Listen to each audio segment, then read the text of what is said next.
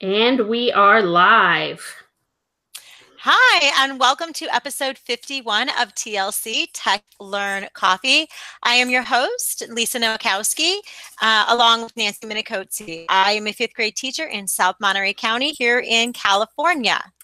And I'm Nancy Minicozzi. I'm an instructional tech coach in Northwest LA County. And remember, we have a 15-minute format because ain't nobody got more time than that. So for tonight's coffee fact, and I personally couldn't really do this because I have a black thumb, but if you can actually grow plants, the same plant that produces coffee beans really does make an excellent house plant. But keep in mind, you can't grow your own coffee unless you need to hand pollinate the flowers, and it'll take 3 to 5 years. But we'll put a link in our show notes to the Gardening Know-How blog that will teach you, not me, how to grow your own coffee plants. Thank you. And I'm right there with you, Nancy. I cannot grow plants to save my life. I feel badly for any plant that comes into my house. But we are here to talk with Lisa Berghoff, who will be talking to us about universal design for learning. I'm so excited about this. Lisa, can you tell us a bit about yourself, who you are, what you do, things like that? Sure. Hi, ladies. First of all, thanks so much for having me. I'm really excited to be talking with you. I'm the director of instructional technology at a high school called Highland Park, which is located about 25 minutes north of Chicago. This is my third year in that role, and previously I was a special education teacher for 19 years. So how I got into ed tech is that I kind of became known as someone who would try just about anything that could help my students learn and kind of help level the playing field for them. And everything that was coming about in technology, all the new innovations really did make a difference. And so that kind of led me down this new career path. So I still get to co-teach one class, and then the rest of my day is spent working with teachers, which I love. Excellent. Thank you. Wow. SPED for 19 years. My hat's off to you. That's a really difficult job. So first question some people might have is, what exactly is UDL, Universal Design for Learning? Sure. So Universal Design for Learning is actually a framework that was developed by an organization called CAST.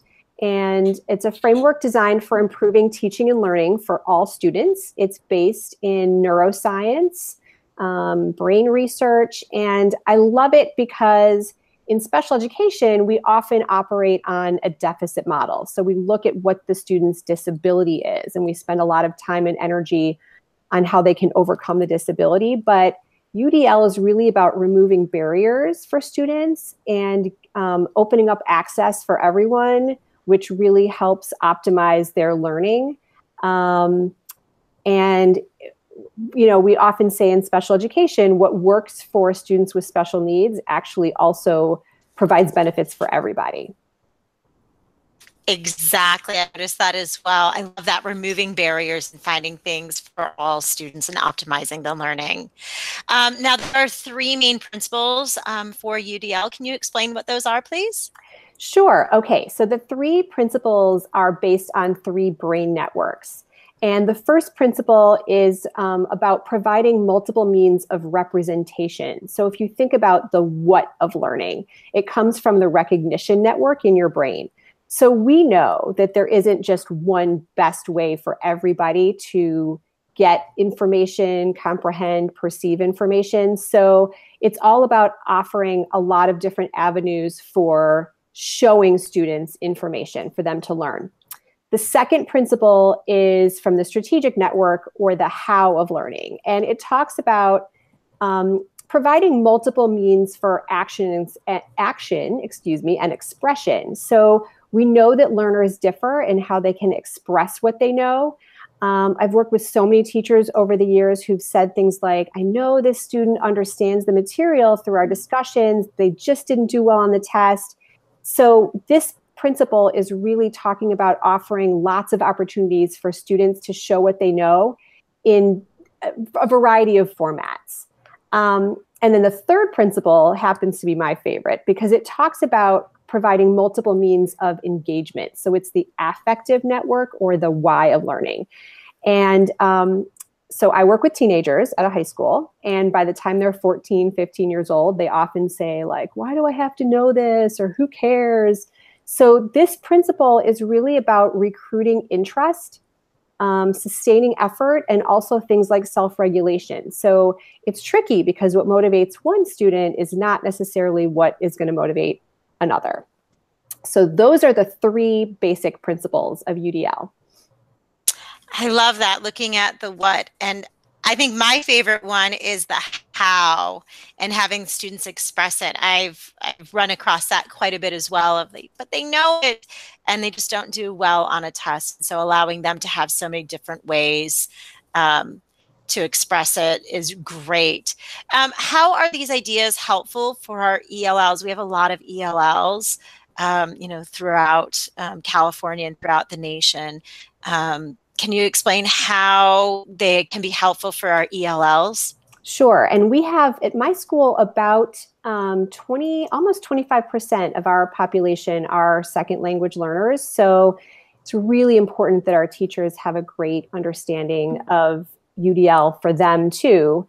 And it's really very freeing for teachers that work with second language learners because it does allow them to show what they know in lots of different ways. So you don't have to just give them a paper and pencil test. You can give them an opportunity to provide, show what they know, maybe verbally, or maybe they're going to draw something about it. So you can really play to students' strengths. So if language is what gets in the way, that's the barrier, then you can find other ways. And it really does work in terms of just maximizing what our students can do.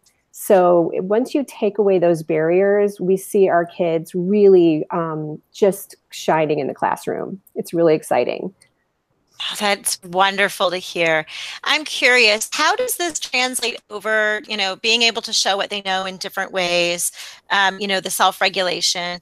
How does that translate over to like the state testing, the CASP or the PARCC or whatever, we have to do, because that's such a finite thing that they have to show their knowledge in a particular way. So how does that translate for those students?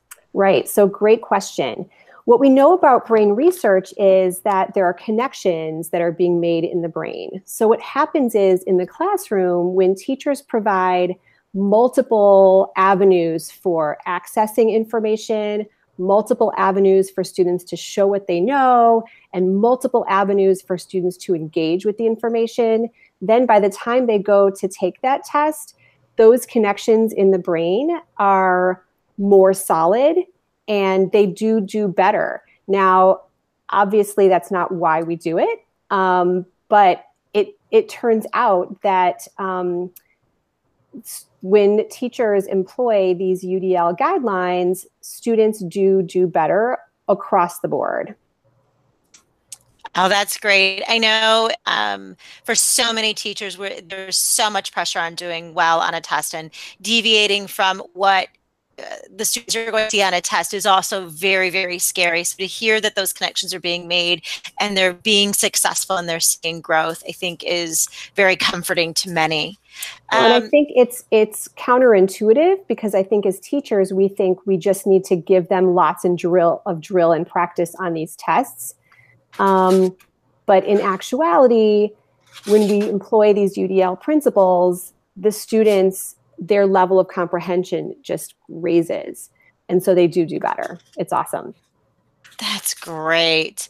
So if somebody's looking to get UDL started in their classroom, where can they learn more about it so they can get started in this? So I really recommend that everyone take a look at the UDL guidelines, which can be found at udlguidelines.cas.org. And so the UDL guidelines, there's a new version, 2.0, and the guidelines haven't changed, but how they have it organized has changed. And it's really, really nice. So the framework is organized in a way that really offers specific suggestions for teachers, and it's for any teacher or student at any level. So it's, when you look at the guidelines, you can click on it and it's got lots of layers to it, and it's really, really simple for teachers to kind of jump in and get started. That's great. And I love that it's for any level, so it can be successful everywhere.